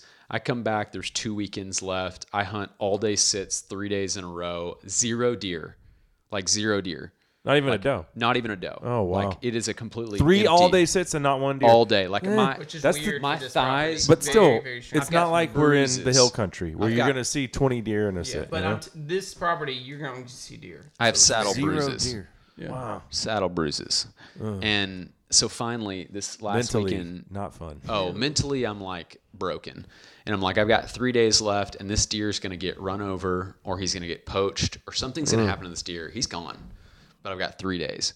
And so Friday rolls around, and we're just like strategizing to like trying Friday, to. the last weekend of the season. We're overthinking everything at this point. And so I decide that I'm committing to hunting the right wind at the right day. And so Friday rolls around. It's like I commit to only afternoons because at this point my wife is about to take full custody of my daughter and say, I'm done with you. So I'm like, I'll spend mornings. I've got the baby. Turner and I are going to have a great time. And then about noon, Dad's going to go try to hunt this deer for 3 more days. So I hunt afternoons only, which is great for, late season hunting food sources, things like that. And so I roll out Friday night. It's literally the perfect day. Like overcast, misting all day, heavy rains kind of keep them bedded down a little bit in the mornings. I get to the ranch at like 2:00. I get pinged that a really awesome 10 points walking by at 2:15, the stand I'm headed to. So I give him about 30 minutes to clear out. I get in the stand. 30 minutes later, there's another shooter walking. 4:30 rolls around, and our target buck shows up at our north wind stand. Perfect. It's a south wind. So he's probably 500 yards away, broadside at my north wind stand. I go home that night just cursing, like I'm just like this. Did you see him on Saturday? Did he show up on Saturday? So Saturday rolls around and the wind switches. It's a north wind. Don't tell me you went to the other side and he showed up on that side. I go to the north wind stand where he showed up the day before. I don't see anything except a hog until 6:00, and I'm about to take down my bow, get down, and I get 1 more day left. And I look over my right hand shoulder, and there's just horns. And it's him. It's 6:00, and it's him. So he walks out, and if you know anything about it's almost a full moon, so I can make out what deer's in front of me. Yeah. And I'm like, I'm probably not taking this shot because it's not ethical. But he comes into a shooting lane, and I draw just to see if I could make out his body, and it would have been very difficult. Well, as it plays out, a giant hog runs out right into the shooting lane and scares him off. So thankfully I didn't have to make that decision to release an arrow unethically, because I really don't feel like that would have been smart. So Lord, it's there's legal shooting time, and then there's, like you said, the ethics of, even if it's not legal shooting time, like if that hasn't, we haven't reached there, there's plenty of times, even with the rifle, where I'm like, I still have time, but you know what? I can't see. It's not right. Yeah, it's not right. So and not taking it. So I didn't. Made the decision not to take it. And so then Sunday, scares it. last day of the season. Yeah, this is Saturday, and I'm literally dejected because the next day the wind switches again, and it's a south wind. So I decide to make the right risk. Decision. Yeah, the risk, and I'm like, it's a south wind, but I'm going to hunt my north wind stand. He's been there 2 days in a row. Something's got to give. So the first test happened at like 3:30 in the afternoon. I have a mature doe and her yearling come out, and they're literally straight downwind to me. And she stops, and she knows something's up. She's doing the whole throwing her nose back. So when this happens, I'm on the other side of the farm, and I see it's like 30 minutes left shooting light. No, this is like 2 hours before when they come out. When I texted you? I don't know. I don't know. Oh, okay. Go ahead. Well, this doe knows something's up, but I had basically was dripping with scent spray and all the other stuff that I don't even know if it works, but it makes us feel better. Yeah. And eventually she settles down, and they hang out for like 45 minutes. This is probably at 2 in the afternoon, maybe 2:30 in the afternoon. So they wander off, and then nothing happens until 5:30, and I've got a video of it. Because about 150 yards away, I see horns in this like CRP that's like 5 foot tall. And all I see is horns coming over the top. And I'm like, you've got to be kidding me. He's coming. Like the wind is blowing this way. Like, And is this a feeder or a food plot setup? This is both. It's like transition area. It's in the easement. So we couldn't necessarily plant. So we've got a feeder, but we're really hunting 2 trails. Yeah. And so he comes sprinting through this CRP, which I didn't think these deer ever got in. He comes bounding through it, like literally jumping over it. And I've got a video of this deer, like the most iconic video of him bounding over the CRP. He's no longer showing the ill effects of having been shot. Healed. Nah. He's healed. He's totally healed. And so he comes to about 100 yards. Tougher than we give him credit for. Yeah. And so it comes to about 100 yards, and I stop filming with my phone because I'm like, you better get Game ready. time. It's time. So I put it away, and then he disappears over the edge. Well, then that little yearling comes sprinting around the corner down a trail that we cut, that Jason cut for us. The matured buck led, or the mature doe led, and then the yearling comes, and that deer was on that yearling. He was like throwing nose, like head down. He was chasing that yearling. The mature buck, last weekend of the season. Yeah, January, first week of January. And so this mature doe comes and is right in my wind. And so buck's coming down, and he literally comes to 35 yards, kind of broadside, and I'm literally holding my bow right here, shaking, I'm sure. 40-pound bow. Yeah, 22 pound bow. Give him some credit. 22-pound bow. And I see this doe. I'm watching both because I'm like, she's about to blow me for sure. Like, she's going to figure this out. Oh, my gosh. And so I'm here. I pull back, and then she That's jumps. funny. Can we rewind that? What you just said? Blow him? You can make a short of that later. Yeah. Like, somebody clip that, please. My wife's going to love that. So I pull so back. funny watching football games when they say stuff like that. Yeah. No, anyway. I'm Chris Collinsworth today. I get to a full draw, and she literally jumps in the air. So I don't know if it was the sound of the cams locking or what, but she knew something was up. And then at that point, I was like, find the spot and let it fly. For the record, like, I mean, thank the Lord, like, this was not the best shot of my life. Where'd you hit him? I mean, back. I'll just say back. And it caught enough Killed him. vascular components that this deer bled out. But when I let the arrow go, I swear I've never felt this way before, but I completely blacked out. Like, I don't remember letting the arrow go. I don't remember any of it. It's like that memory is gone. But I do remember him bounding off. It was a clean pass through, and I saw him bound off, and I marked the spot in my mind of where he ended. And at that point, I texted Micah, and I was like, he showed up, and the arrow went through him, we'll see. You've got to be like, no, you got to be kidding me. This is the last 30 minutes of the last Bro, day of the it's so season. hilarious. It was like 10 minutes for the last shooting light, and I'm like, I'm just trying to kill a doe. And he texted me, and he was like, because it's Jake, the greatest person on the planet, and he was like, just keep hunting. Go ahead and harvest one if you can. I'm like, I'm coming down. Like, what are you He's talking already about? down. Dude, yeah, when he texted me that, I was like, I'm already out of the stand, bro. Like, I am ready to go. I was like, meet me at the trucks. Bring the arrow. We'll drink beer for about an hour, and then we'll go look for this deer. So he comes back to the trucks. He has the arrow. It looks amazing. Beautiful. Yeah. I sent pictures to a few buddies. Like, you know, when yeah. you look at an arrow and you've been bow hunting for a while, you're like, that deer's dead or he's alive. And I was just like, everything inside of me was like, why are we sitting here? Let's just go get this stupid deer. But I was like, we need to wait and be responsible because this is a monster. I had picked the time in my head where I was like, I'm not going back out there Yeah. until 7:30. Yeah. So we waited till 7:30. How far did he run? Killed a few Modelos. 80 yards. Yeah, 80 yards, dude. That's the best part to me is that you guys get to walk up on this deer together. Well, the This funny whole part is saga. the blood trail was not that great.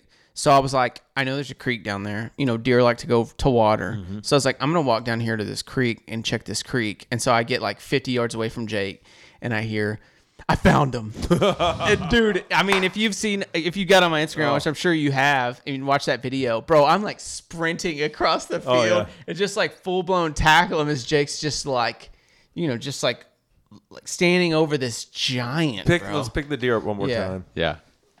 And so the mass on this thing, like I said, it just you only find that in this part of Texas, really. That kind of mass. You can find length and stuff in South Texas, but this, I mean, it looks like a Midwest deer. That's what we have here. Yeah. Yeah, it it's does. absolutely incredible. It's just it's mind blowing that came from right here in our backyard, essentially. Mm-hmm. What did he end up scoring? I know there's you have to wait for the drying. Yeah, period, we've got but- a few drying period days left.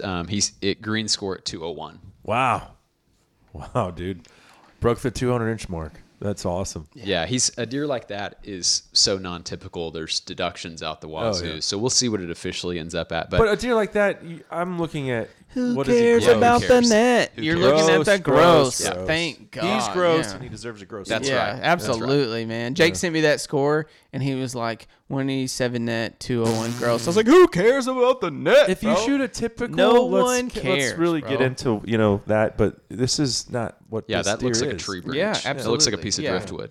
And he broke off like you guys said, 8 or Yeah. 10 inches that Yeah. you're going to go looking for. Yeah, will we're find gonna it. find it. Yeah. we will find it. If a squirrel hasn't eaten it yet, we're gonna find Yeah. it. We know where he's been. We know where he's been living. So, and where he travels. So there's a good chance we find it. What do you have on camp for next year? Something good? We've got 3 or 4. We've got 3 really good typicals that look awesome, and Yeah. I can't wait to see how they blow up. We've got 2 non-typicals that are going to be really Yeah. fun to see. Yeah. Like their sheds are going to be awesome. That what they add is going to be awesome because we have what I think is his right side, which How is old is this deer? We think he's 5.5. Yeah, he's pretty young. I've got the jaw. He was very lean. He was, but the jaw reveals the oldest detail of him, Yeah. and so we really think he's 5.5. I mean, Yeah. a lot of guys tell me, "Hey, he probably had a year or 2 left to grow," and I was just like, Who cares? You Yeah. see a 200-inch deer, you shoot that freaking deer. dude. Especially if it's your first year on the property. That's Jesus. right. That's the main Yeah, thing. somebody Like, tells that, you tell him to get bent. So "That's right." my favorite part is that you guys have been friends since kindergarten. Yeah. You were in this adventure together, and that you were both there. It's like I killed the it. day that it happened. Honestly, it feels like I killed that deer. Like watching him, people all the time, like I've had multiple people be like, "So are you jealous?" I'm like, not even in the slightest, dude. I could not be happier. I'm happy to that- be on the team. Yes, Right. I'm like, this is insane to just be a part of this. Watch your best friend kill a freaking giant he's been chasing all season. I just wanted to kill a big deer, which I did. So I'm like, I'm happy. Like the fact that he killed the giant that he shot in November, and to be able to like close. Because if I would have shot that In deer the last 30 minutes. yeah. Yeah. If I would have shot that deer, he probably would have never had any closure, right? But the fact that he killed the deer that he shot in early November or late October and it's a 200-inch deer, it's like, I don't know if there's anything more satisfactory than that in life.